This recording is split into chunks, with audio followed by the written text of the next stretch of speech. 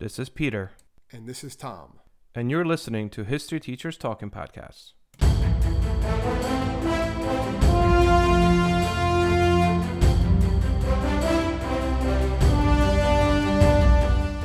All right, this is Peter Zablocki and Thomas Reska, and welcome back to our podcast.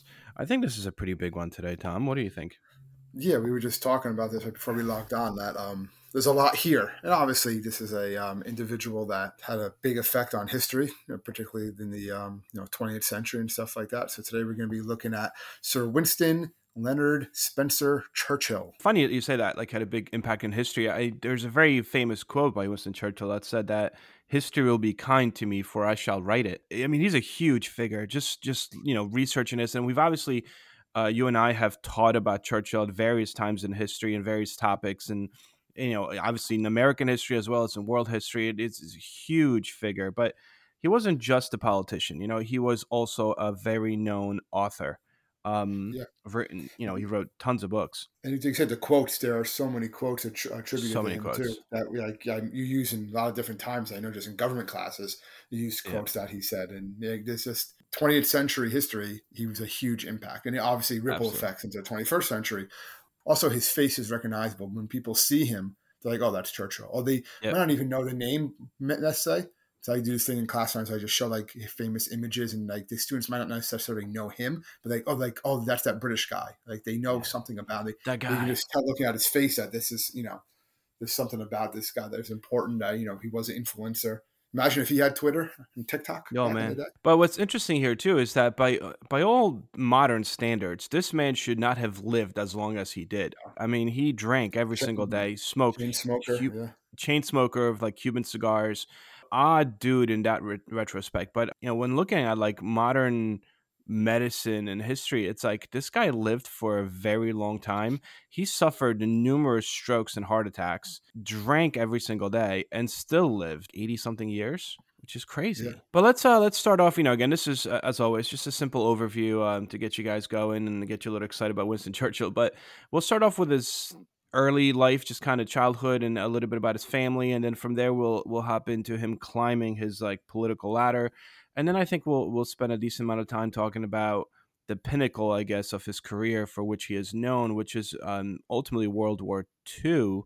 And then, we'll come back to his return, because he does stop for a little bit there, being the Prime Minister of England, his return and his subsequent death. So let's get going, right? Winston Churchill, like you said, Winston Leonard Spencer Churchill. Very aristocratic name there. And actually rightfully so. Right? Yes. So he was born to an aristocratic family. I mean, a very wealthy father. What's interesting here is that his father and his entire family were aristocrats. I mean, his grandfather, great-grandfather, I mean, these guys were House of Lords, very known in England. The interesting part here is that kind of separates him from a lot of these other aristocrats is the fact that his mother was not British. No, his mother was Janine, and she was a daughter of Leonard Jerome.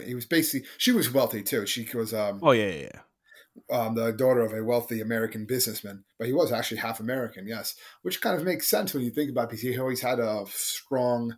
He always looked very foreign to the United States. He was always viewed very well here. Didn't he used to be on Time magazine? He was always called like America's favorite Brit and stuff like that. Like the American public liked him, even when he was kind of like unliked in Britain. They loved him here. Yep. An interesting thing too that's going along with it, like his mother and his upbringing. So his father, Lord Randolph Churchill, right, as a known Tory politician, directly descended from John Churchill, first Duke of Marlborough, hero of wars against like Louis XIV of France, early 18th century, big family. And the mother, this daughter of this New York financier, as you said, mainly a horse racing fanatic. Actually, his grandfather, I guess Churchill's grandfather, his mother was very adventurous. I mean, she had tattoos. She was pretty, she was young, she was American. Just the sheer fact that she had tattoos was always brought up everywhere I looked. Like that was so uncouth, I guess. Not right for at the time, right, for a wife of this lord. And it seemed like the marriage wasn't really that great for the most part. They were estranged. They didn't really live together actually. To the extent that actually some people believe that Churchill's younger brother may potentially not be his father's son, because of the fact that the mother and father kind of lived in separate places. And also the father was, and because the marriage didn't really work out well, the father wound up sleeping around a lot and actually died from syphilis, which was held back from Churchill for a while. No one let Churchill know that that was the case. But he was basically not really much affection from his mother either. He was basically raised by his devoted nurse. In England, most aristocratic children were actually raised by these nurses as opposed to their true mothers. Churchill was really raised by Mrs. Everest. He wasn't the greatest student as a kid. And actually, because he wasn't the greatest student, his father kind of pushed him to this idea of like, well, you should therefore enter the military. He had a hard time with that at first, too. He failed the first few times he tried, and then eventually he gets accepted to the Royal Military Academy at Sandhurst on his third attempt, and he became like a cadet in the cavalry. So he's starting to do these sorts of things, and his father dies shortly after that, after he graduates in 1895, which is really crazy when you think of Churchill. He was already like an old man by World War II, right? I guess when people just remember, but here he is like in his 20s in the 1800s. You know what I mean? Like 1890s, which is crazy. Like it's just like this guy spanned like a long time, Well, and that's what I'm saying too. Like the fact that he lived, considering his lifestyle, for as long as he did, is kind of amazing. I think his first heart attack was actually while he was in the White House in the United States visiting FDR, which is an interesting tidbit there. You know, what really kind of gets us going, so he joins the military, as you said, hard time getting in. He finally gets in, enters the 4th Hussars, and his first action that he sees as a military man is in Cuba.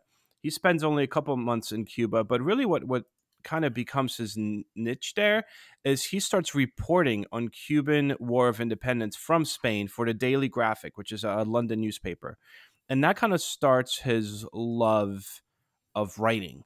So although he's there for military purposes, he basically gets this gig with a newspaper in London and starts, reporting for them based on what's going on. So then in 1896, the regiment goes to India from Cuba, and he sees service here split between being a soldier and a journalist for the Northwest Frontier, another newspaper. And basically, this kind of starts to grow his, career as a military journalist, I would say. Yeah, he does. I'm kind of just going through it pretty quick here, but he went to India, like you said. He goes into Biden Bloods in campaign also, and he's doing basically going all over the place, and he's writing. He's being a correspondent. He's basically a correspondent. He writes some. He did write some fiction books right during this time too, but not many.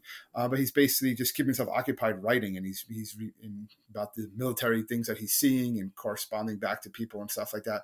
That's basically what he's doing. He's enjoying it, and it's making a name for himself, really, as as a school role. He's becoming well known. Yeah. Yes, his writing becomes really well known back in England, and also because, like, remember, he's like the rich boy. His family is of a certain status, and this guy basically goes to the military, which is not the popular thing you should have done at first. And everyone, you're being groomed to be a politician right away. But because he initially did not really excel in school, military became his trek. And it is once he's in the military, and then he kind of makes himself a name as a war correspondent. This kind of starts to shift from military to politics, right? Yeah, it starts like probably the beginning of the 20th century. That starts to happen when he starts doing that, and he's speaking at conservative meetings, and he actually is selected as one of the two candidates for the June 1899 election in Lancaster. Yep. But interesting enough, he starts off as a conservative, and then he has a lot of like liberal views, which kind of make him. You and I talked about this before we click record.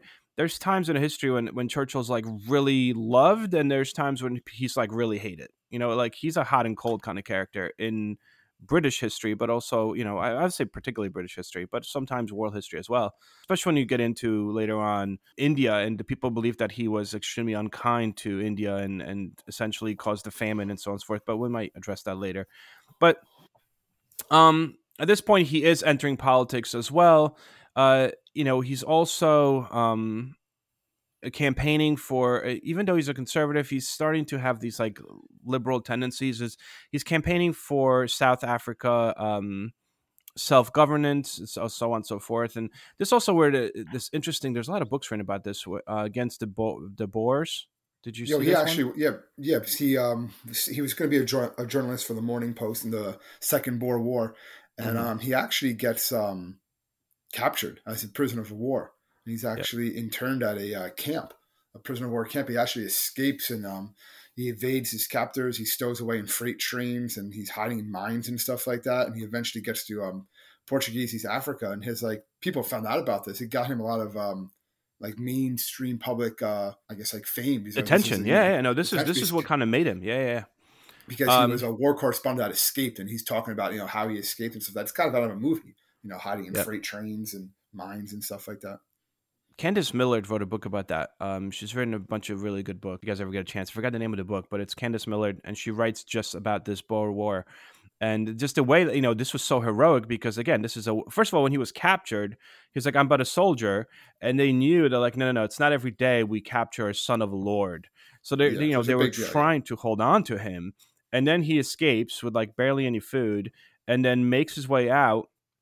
This is publicized all over British newspapers.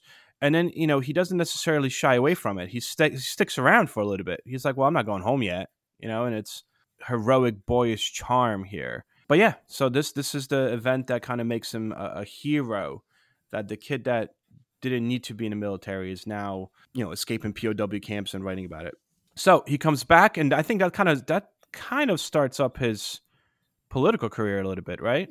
Yeah, he rents a house in London, right? And he becomes one of the main conservative candidates in October 1900 in the general election. And he actually becomes a member of parliament at the age of 25. So he's doing this. This is what he's doing. He publishes another book during this time too, about his South African experiences. So he's going on tours. So he's a pretty well-known figure. He comes to the United States again. He meets Mark Twain, right? President McKinley.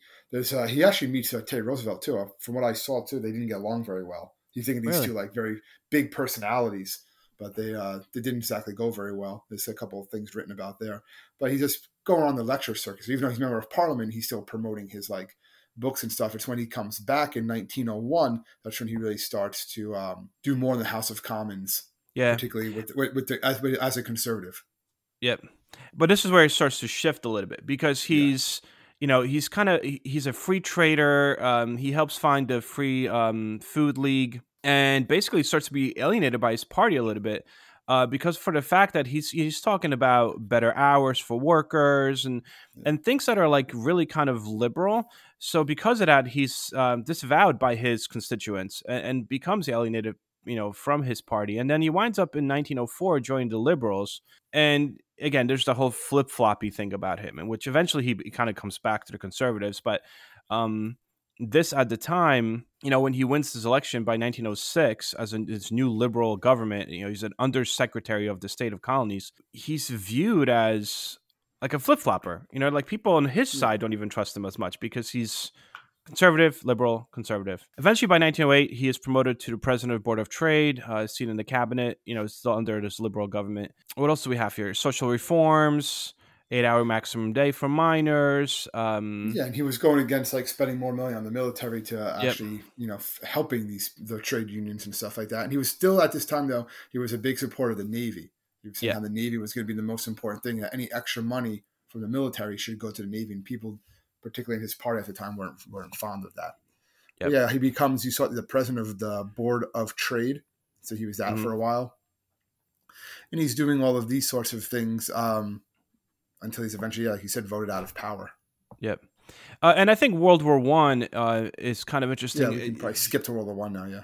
There's other things going on, but... Yeah. But World War I is interesting because starting from the Gallipoli campaign, where he's kind of set up for failure, really. It's interesting because a lot of people don't realize that Churchill actually fought in World War I. And this is, as in, like, commanded people and units, which is kind of cool. When World War I began, he started off as the Lord of Admiralty, right? That was really his job at the onset of the war. And he was kicked out of this job, though. Essentially, they said that he kind of failed initially being prepared or having Britain prepared for World War I. So the conservative government demotes him from the Admiralty. They don't know what to do with him once they demote him. So what they do is they put him in charge of the Gallipoli campaign. Real quick, It was an Anglo-French operation against Turkey, just so we're on the same page as to what Gallipoli is, because that in itself could be a podcast. Yeah, they don't give him any direction. They're like, all right, you no longer have the admiralty. You're not in charge of that. However, you're going to be in charge of this one particular aspect of this war. This goes badly. So Winston Churchill fails at Gallipoli. And at that point, he winds up, the press is kind of vilifying him. It's like, all right, Admiral at one point, demoted, put in charge of this operation, screws it up. A lot of British people die. Churchill's like, I can't take this. In November of 1915, he resigns from the government and winds up actually returning to just like good old soldiering. He sees active service in France as a lieutenant colonel of the 6th Royal Scots Fusiliers, right? Yeah, that's it. Yeah, he was there. He was fighting in the war and commanding the soldiers Trenches, there. Yep. Yeah, and then actually when Esquire resigns as prime minister and Lloyd George becomes prime minister in 1917, Churchill comes back into everything, right? Yep. But by then, almost like he saved himself a little bit by going and fighting in war, saying, you know what, I quit the government. If you think I'm at fault here, which he actually wasn't per se. No, it wasn't his fault. Yeah. He goes back to being a soldier. And again, that kind of makes people, I guess, endears more people to him. Like, all right. Yeah, the working class, what they're going to be like, he's one of us. Yeah. But all right, like you said, so he comes back, right? And the big thing he does is he becomes then the minister of munitions, right? And he puts an end to a strike in a munitions factory, or basically saying, if you don't go back to work, I'm going to conscript, which means basically like force all of the strikers into the army. So like, you can work in the factory or you're going to go fight in the front lines. Which one do you want to do? So they're like, oh crap. So they all went back to work. And so he starts doing that. And then in the House of Commons, he voted in support of the Representation of Peoples Act of 1918, which gave some British women the right to vote.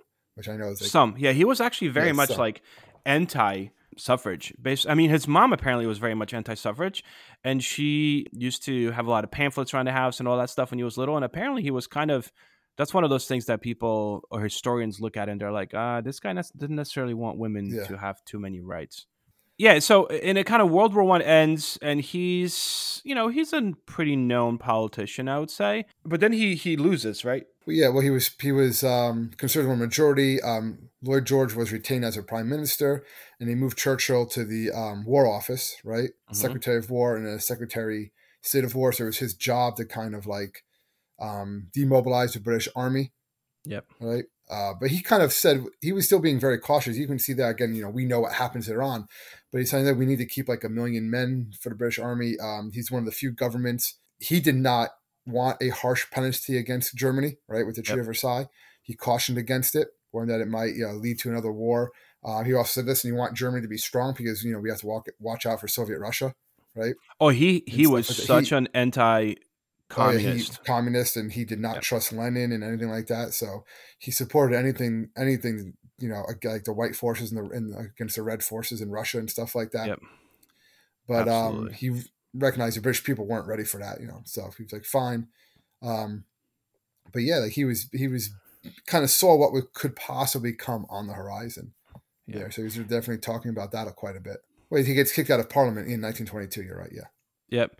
Yeah, he gets kicked out, and from 1922 to 29, he kind of focuses on writing more so than anything else. But this is also when he starts like this new, they call it constitutionalist, but really it's like a disguised conservative label. You know what I mean? Like he's not fully conservative, although he's starting to get some conservative support. Basically, this is the shift in the 20s from being the liberal guy, which was, the traitor to his class, because he's like the wealthy and conservative, background. He kind of starts shifting to being more conservative, and definitely pro-conservative leadership. There's also viewed as a big nationalist, obviously. He's all about Britain at this point. But for the most part, in the 20s, he spends his 20s, not his 20s, but in 1920s, he writes books. He gets published numerous times. He also paints. A lot of people don't know that he was a painter, and he never actually signed any of his paintings with his own name. He came up with a different name, and he at one point there was a gallery that he actually wound up selling quite a few of his paintings, and people did not really know that it was him that painted them, which I thought was kind of interesting, right? Churchill painting, drinking and painting. What happens in the 20s turning into 30? He loses money in the Wall Street crash, right? We talked so he goes on this big lecture tour in North America, hoping to recoup some of these things. And it's actually, he's in New York City. He was crossing Fifth Avenue. He gets hit by a car and actually suffers a head wound. All right. He gets really depressed about his financial and political losses. Completes all these lectures, and he's just having like a hard time with things. He's like, this is what is my life becoming? So he's like, he goes and decides to visit his ancestors' battlefield. So he stays there, and he stays while he's staying at a hotel in Munich. He met this one guy named Ernest Hansfingel, right? Mm-hmm. Hansfeld, am I saying that right? Yeah. Who's actually a acquaintance of Hitler, who was in Rising in Providence, and he actually tried to arrange a meeting between Hitler and Churchill, but Hitler was unenthusiastic and wouldn't what I talked to him about, right? And then Churchill also was raising concerns about Hitler's anti-Semitism. So, well, that was the thing. He was the first one that was writing during the 30s, like, this is not okay. This is not okay. And a lot of people say that, he kind of looked at the parallels between Louis XIV and Germany and this, rise of Nazis and Hitler, and learning from history. This is the aspect. Like at the end of the day, Churchill is not just a writer of fiction; he's really a writer of history. He's a historian per se. Kind of up in our sphere of things that we like to do. But yeah, so he's seeing the parallels, and he's seeing that this Hitler guy is really not a good guy, and he starts openly criticizing not necessarily just Hitler. He's criticizing Britain and the Allies and what is not League of Nations. Yeah, League of Nations, right? Yeah, League of Nations. Yep. League of Nations, for failing to stop the Nazi advance. And also at this point, it's not just the Nazis. I mean, we're talking about 30s, so we're talking about Mussolini, we're talking about Tojo, and we're talking about Japan also rising up. So he's talking about these things, and not just talking about writing and being very critical of very the outspoken world. About it. Yeah, allowing this to happen. I guess we can fast forward then, right? Going in with all of this, right? Yep. So what's going on in the world, and then what's basically, Hitler comes to power. So it would have been interesting if Hitler and Churchill met, like before they became Hitler and Churchill, right? You know what I mean, like as like history knows them as. But in 1937, right, Neville Chamberlain becomes prime minister. Yeah. And at first, Churchill was like, "Oh, this Chamberlain's a good guy," but then we start seeing all the things that he's doing with appeasement, particularly of like Mussolini at first. Mm-hmm. And then extending it towards Hitler. Churchill's like, we can't be doing this. This is not going to go well. Like you said, he was already talking about, listen, like, Germany is violating the Treaty of Versailles here. They're increasing their air force. They're soon going to have more airplanes than we are here, and they're going to outproduce us. He's like, that's a problem. And people are like, no, it's fine. It's not a big deal. But he's like, no, trust me, this is going to be an issue. Yeah. So. Right. And it comes to a head, I guess, September 30th, when Chamberlain signs the Munich Agreement. Which this is kind of the famous one. A lot of people, you could see this, you see this on YouTube clips and whatnot, when you have Chamberlain with this little paper where he gets out of the airplane. He's like, I just have a signed paper from Hitler. There'll be no more war. But not really, right? This is kind of the pinnacle when Churchill more or less turns against Chamberlain. But what's interesting, and an interesting... Churchill told him, right? Churchill told him that we should, if he says, if he's telling Chamberlain, like, tell him if you invade Czechoslovakia, we're going to war. Yeah. And Chamberlain refused to do that. So that's what like Hitler was kind of worried about too. Like if they declare war, they weren't able to fight in 1937, basically. Yeah, but absolutely. Anyway, go ahead. So war really starts, obviously, everyone knows, September 1st, 1939. You have Germany invades Poland. Within a couple days, Britain declares war on Germany. And Chamberlain reappoints Churchill as the First Lord of Admiralty, right? Because he did this already. This used to be his job. And he gives him a spot on his war cabinet. Like the main people right from the beginning that really led this, I want to say, assault, because it wasn't an assault. We all, historians know this as the Phoney War. I would say preparation for England to be able to fight another day, because during this particular time, England is ultimately declaring war on Germany, but not really doing much with regards to actually fighting war against Germany. They're particularly more concentrating more on their ability to prepare themselves for the inevitable attack. Doesn't Chamberlain step down? He resigns. I'm almost positive. He resigns basically in the early hours of, like, they invade Belgium, the Netherlands, right? So it's before their assault on France. Remember, Churchill, before this, he wants to mine the waters around Norway. But he's kind of like, because he wants to, we can't let them take Norway, but it keeps on getting delayed because it's not being supported. And it was delayed until April 8th, which is the day before the Germans invaded Norway. So Norway falls to the Germans. Yep. And then it was basically, there was this vote that's saying like, we don't think Chamberlain can do this anymore. Yeah, it was like a vote of no confidence. Yeah, vote of no confidence. The only two candidates was Churchill or Lord Halifax, right? Halifax, the foreign secretary. And they basically decide that it's going to be Churchill. Yep. Churchill becomes the House of Lords basically recommends him. So advised the king to send for Churchill. And then Churchill later wrote that, he had a sense of relief that he now had the authority over the whole scene, right? And he believed he was walking with destiny. That's what he says. That his whole life was preparing for this hour, for this trial. Like he's ready for it. So he was very confident in his abilities at this point. Yeah, and again, politically though, it's interesting because he's kind of shunned. Yeah, he was kind of shunned by both the Conservative Party and the Liberal Party, Labour Party. I mean, the idea was that like this guy was he like almost didn't fit any of the molds. Anyway, he right away goes about establishing a war cabinet, and basically as the war progressed, the cabinet kind of changes. But ultimately, how do we resolve to continue fighting? That's ultimately what this is about. This is also when you have like a crisis. You have Dunkirk that happens, and France falls much quicker than anybody anticipated France to fall, which causes a problem because France is Britain's biggest ally in mainland Europe. So the British army is there. The British, there's 300,000 British troops over there. That's what that are trying to help and protect. And they just get France. Yeah, they get forced off the island. Forced off. So at this point, guys, you could pause and go watch Dunkirk. Good movie. Did you see Dunkirk? Yeah, I saw Dunkirk. I thought it was pretty good. So anyway, you have Operation Dynamo, which is basically Dunkirk. France falls, and you have the British troops being evacuated from France, from the beaches of Dunkirk, so they could, as the saying goes, fight another day. This is also when Churchill gives this famous speech, the "We shall fight on the beaches" speech, that afternoon, which is an awesome speech, really. Some people say it wasn't him that gave that speech, that was recorded, that it was like somebody else that did it, or some people say he was drunk during it. There's a lot. But, it's a very cool speech. We shall go on to the end. We shall fight in France. Mad Magazine. Advertising mascots. B-movie posters. And cartoons. Oh yeah, can't forget cartoons. If you get the funky connection that ties these pop culture gems together, you'll dig Two Designers Walk Into a Bar. See, we're a couple of creatively curious pals living between the bookends of grand museums and dive bars. Hey, you know the place, the sweet spot where highbrow and lowbrow become drinking buddies. So join our barroom chats as we talk influential work and uncover stories of how the familiar became iconic. Think behind the music for the stuff we love. Check out our website at twodesignerswalkintoabar.com. And listen wherever you get your podcasts or visit evergreenpodcasts.com. You guys should look it up. It's pretty good stuff. All right, and that's kind of what brings us to, a few things here. You have, one is that at this point when Dunkirk happens, Mussolini kind of sees England as weak. So, Italy's like, hey, you know what? We're going to go and we're going to attack some of the British colonies in Africa.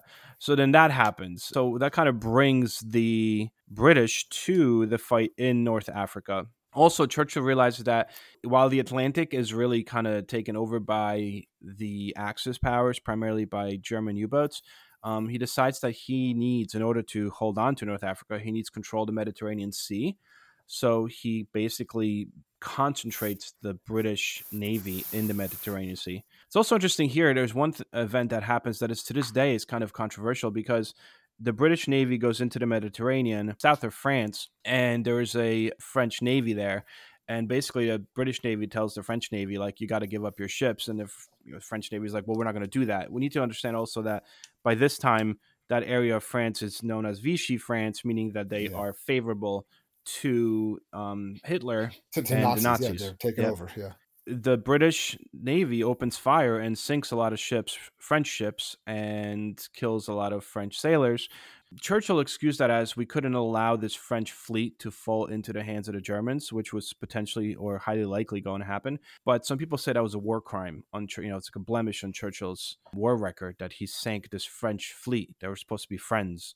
But at that point, they were not. It's all saying that we're at war. We got to do what we got to do. Yep. And he really, Churchill really endears himself in the hearts of the British people, primarily for the fact that he makes England survive through the Battle of Britain, and also establishes the Land-Lease Act with FDR, which is what preserves England, right? So what happens Battle of Britain? I mean, why does Battle of Britain such a it's basically defending the air over Great Britain, right? It's a way to.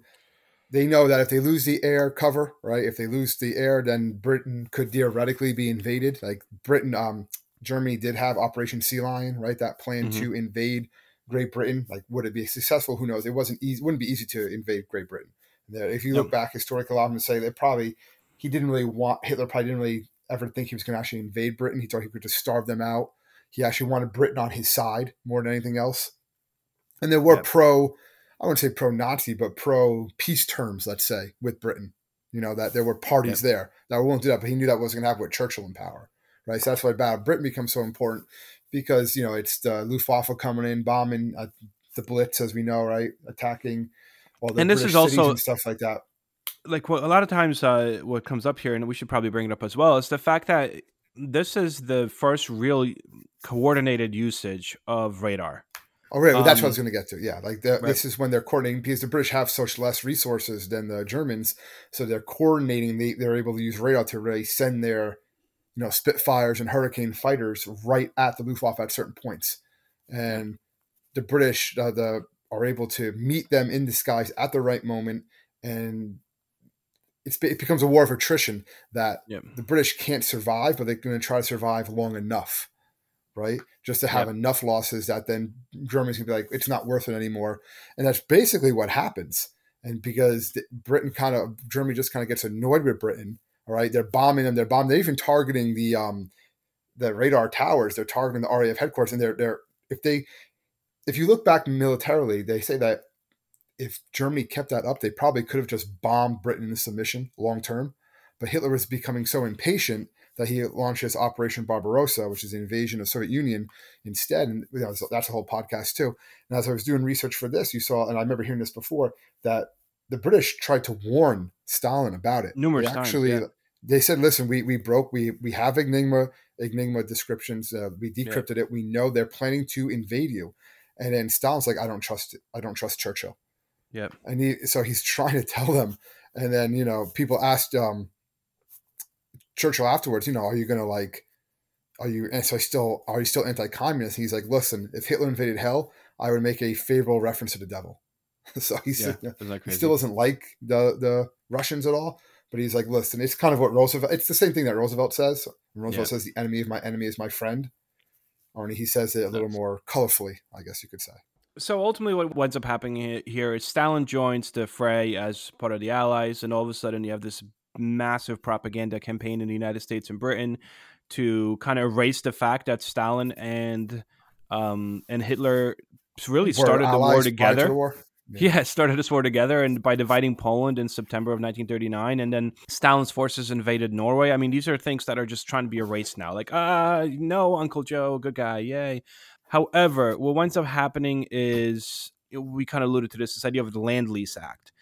So the British and American governments conclude this deal, or like destroyers for bases agreement, where basically initially it starts off with 50 American destroyers are transferred to the Royal Navy in exchange for U.S. base rights in Bermuda, Caribbean, Newfoundland. You have to understand that when the war started, when Churchill took over, I guess, in the beginning of the war, England is still the biggest empire in the world. As we know now, from history, England ceases to be the biggest empire in the world by the end of this war, and the United States comes out on top with Soviet Union, right on their heels. But right there, yeah. So Churchill's actually kind of watching the end of the British Empire here, and the Land-Lease Act is he's allowing Americans to use bases around the world that in areas that England had once taken over as part of their empire. So it's almost like the United States is making a deal to not buy, but barter an empire. You know what I mean? Like, we never had to take over these areas because the British did. We just got them. They're like, we just got them. Like, if you want our help, this is what we want for it. This is our payment. You'll survive, but you're not going to have your empire. Exactly. And that's kind of what we do. We slowly chip away and get Britain's empire. And Churchill knows that this is a terrible deal, but he needs the help we're getting. We're talking about providing all necessities that Great Britain needed. So it turns into not just destroyers and military things, but also food. I mean, it really was anything. Instead of monetary payment, we are giving them tanks, we're giving them ammo, we're giving them food, we're giving them, you name it. Like the whole idea of we're rationing back in America. We're rationing so we could give a lot of this stuff to Europe. So Lend-Lease also extends to Soviet Union as well. Again, so the United States produces most of the stuff that these countries lack at this current time during the war. And then something happens that actually makes Churchill very happy, perhaps unhappy for us, but Pearl Harbor happens, right? Pearl Harbor happens, yes. Brings the United States into the war, which ultimately allows Churchill and Roosevelt to finally be official about something that they pretty much had going for quite a while now, which is this friendship of mutual benefit, would you say? Yeah, well, they decide that Hitler's going to be the main threat. They got to go after Hitler first. And there's a lot of other stuff that happens. I think this isn't like just the World War II, I guess, podcast on Churchill, right? Yep. But the war's going on. He meets several times with Stalin. Well, he meets Stalin a couple times personally. He never really gets along very well with Stalin. He meets Molotov quite a few times. And where they're basically stressing this, and we need a second front, right? Especially in 42, 43, things are not going well for the Allies at that point. The tide starts to shift a little bit with El Alamein, right? And Stalingrad and things of that nature. The one thing I kind of just want to mention, while this is happening, was when the United States enters the war. Essentially, it enters the war because, as we know, Japan attacks Hawaii, then invades the Philippines. They also wind up invading the Channel Islands. There's Singapore falls to the Japanese. So Japan doesn't really care whether they're taking British things or American things in the Pacific. They're just taking things. Yeah. And while this is happening, while Japan is invading all these areas, this is another one of these blemishes on Churchill's rule is ultimately the Bengal famine of 1943, right? Yes. The Bengal was a province of British India during World War II, and they say that an estimated 2.1 to 3.8 million Bengals perished out of the population of 60 million from starvation, malaria, and other disease aggravated by malnutrition population issues. Massive food shortages prompted India to wind up asking London, and particularly Churchill, for any grain imports. At first, the colonial authorities in Britain were very slow to recognize this and how serious this famine was. So at first, Churchill he refused to approve more imports. Eventually he does, though. Yeah, and eventually he does. Eventually he's like, oh, okay, it's bad.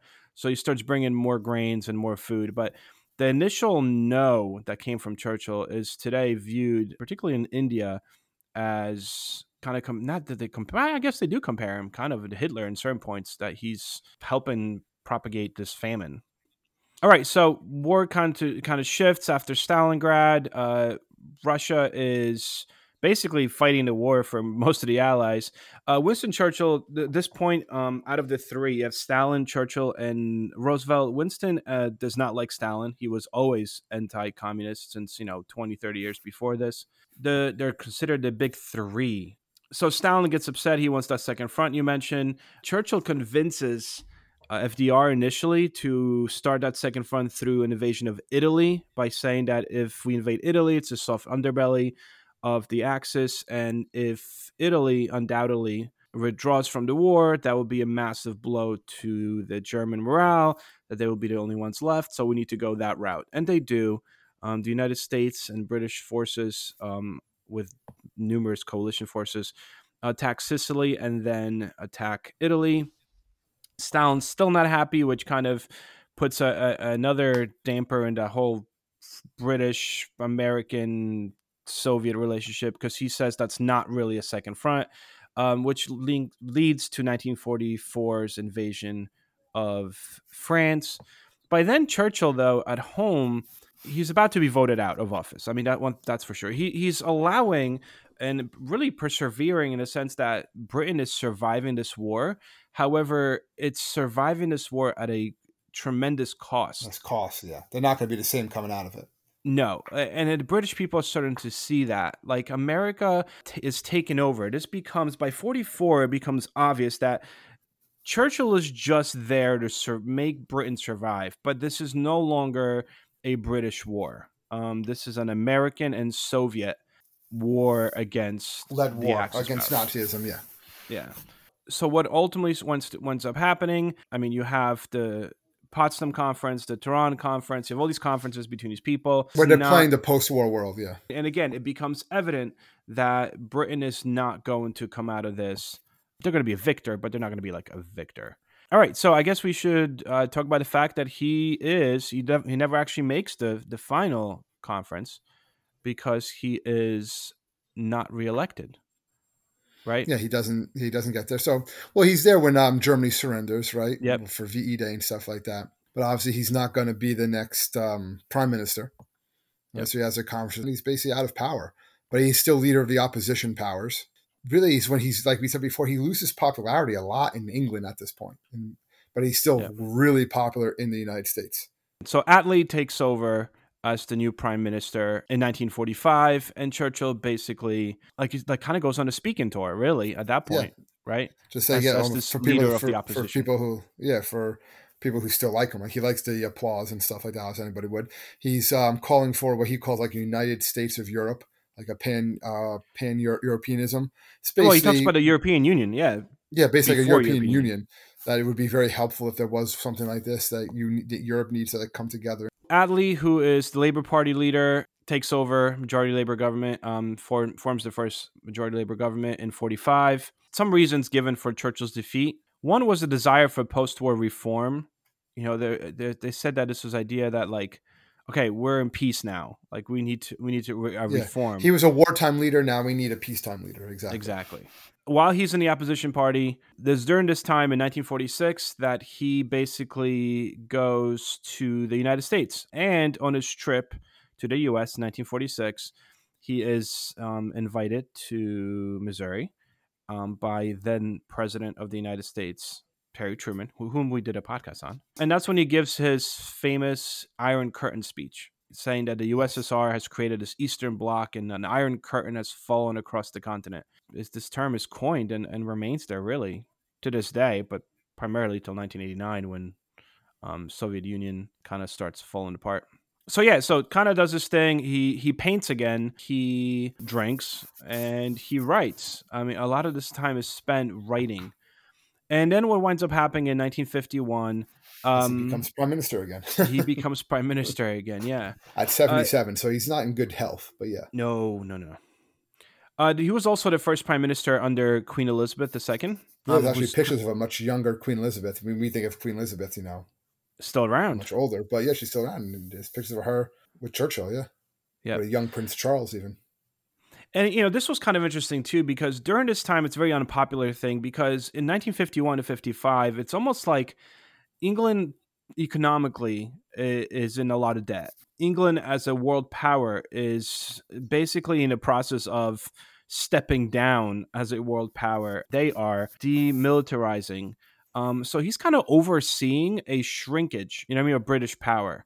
And that's kind of what he's associated with during this time. Like England is shrinking. Its role is shrinking. So is his health, technically, to be quite frank. Yeah.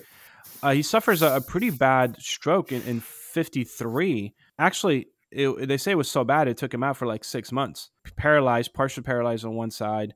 And everyone's like, this guy can't really be prime minister anymore. But at the same time, people have this like endearing, he's like a symbol more so than anything else. He winds up recuperating more or less from this stroke, but it gets to the point that it's apparent to everyone that he can no longer really be the prime minister. So he winds up resigning himself. He retires in April of 1955, and he gives the premiership to his deputy, Eden. Yeah. Yep.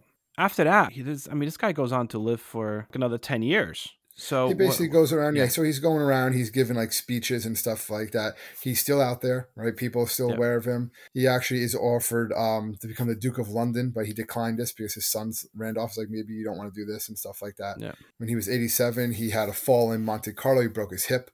Right, he was flown home to London Hospital, where he remained there for a while. Like the JFK in 63 made him an honorary citizen of the United States. Yeah, act of Congress. I was going to say that, but he was unable to attend because he just broke his hip. Right, and because of all this, they said he was very depressed in his final years because he was just like he couldn't do what he was used to doing. This is a guy who always liked to be active and be around. So he said he had a lot of depression Yeah. And his final stroke came, literally final stroke, January 12th, 1965. He had another stroke, and he winds up dying 12 days later on January 24th, 1965. It's actually the 70th anniversary of his father's death. Interesting. They actually had a plan, the British, in 1953 under the codename Operation Hope Knot, that a detailed plan on like how to conduct a state funeral for Churchill. Like they actually planned this out. So they had his death for 10 years. Planned out. His coffin lay in Westminster Hall for 3 days. Then the ceremony was at St. Paul's Cathedral.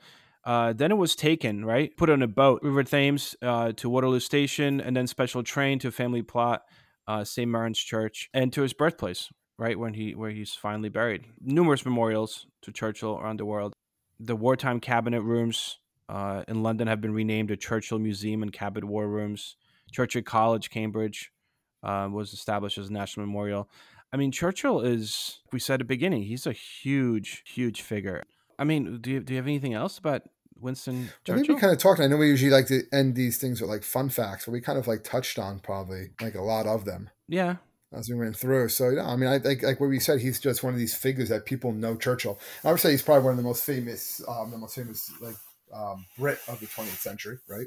Yeah, I would say so. He also won a Nobel Peace Prize for his writing. Again, just Nobel Peace Prize in literature. This guy, not just writing, but really his mastery of historical description, as a historian. Folks, if you just want to look at his quotes, like one of the quotes I just saw from him is, personally, I'm always ready to learn, although I don't always like being taught.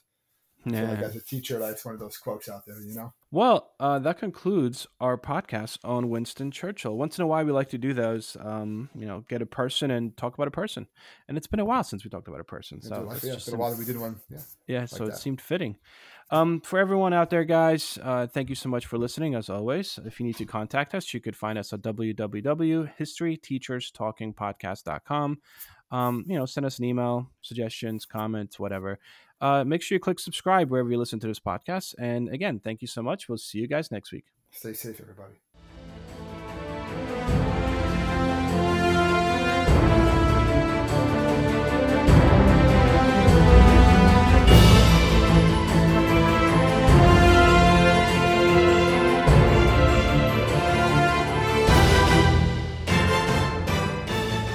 I hope everyone enjoyed our podcast, and if you would like to email us, you can do so at historyteacherspodcast@gmail.com.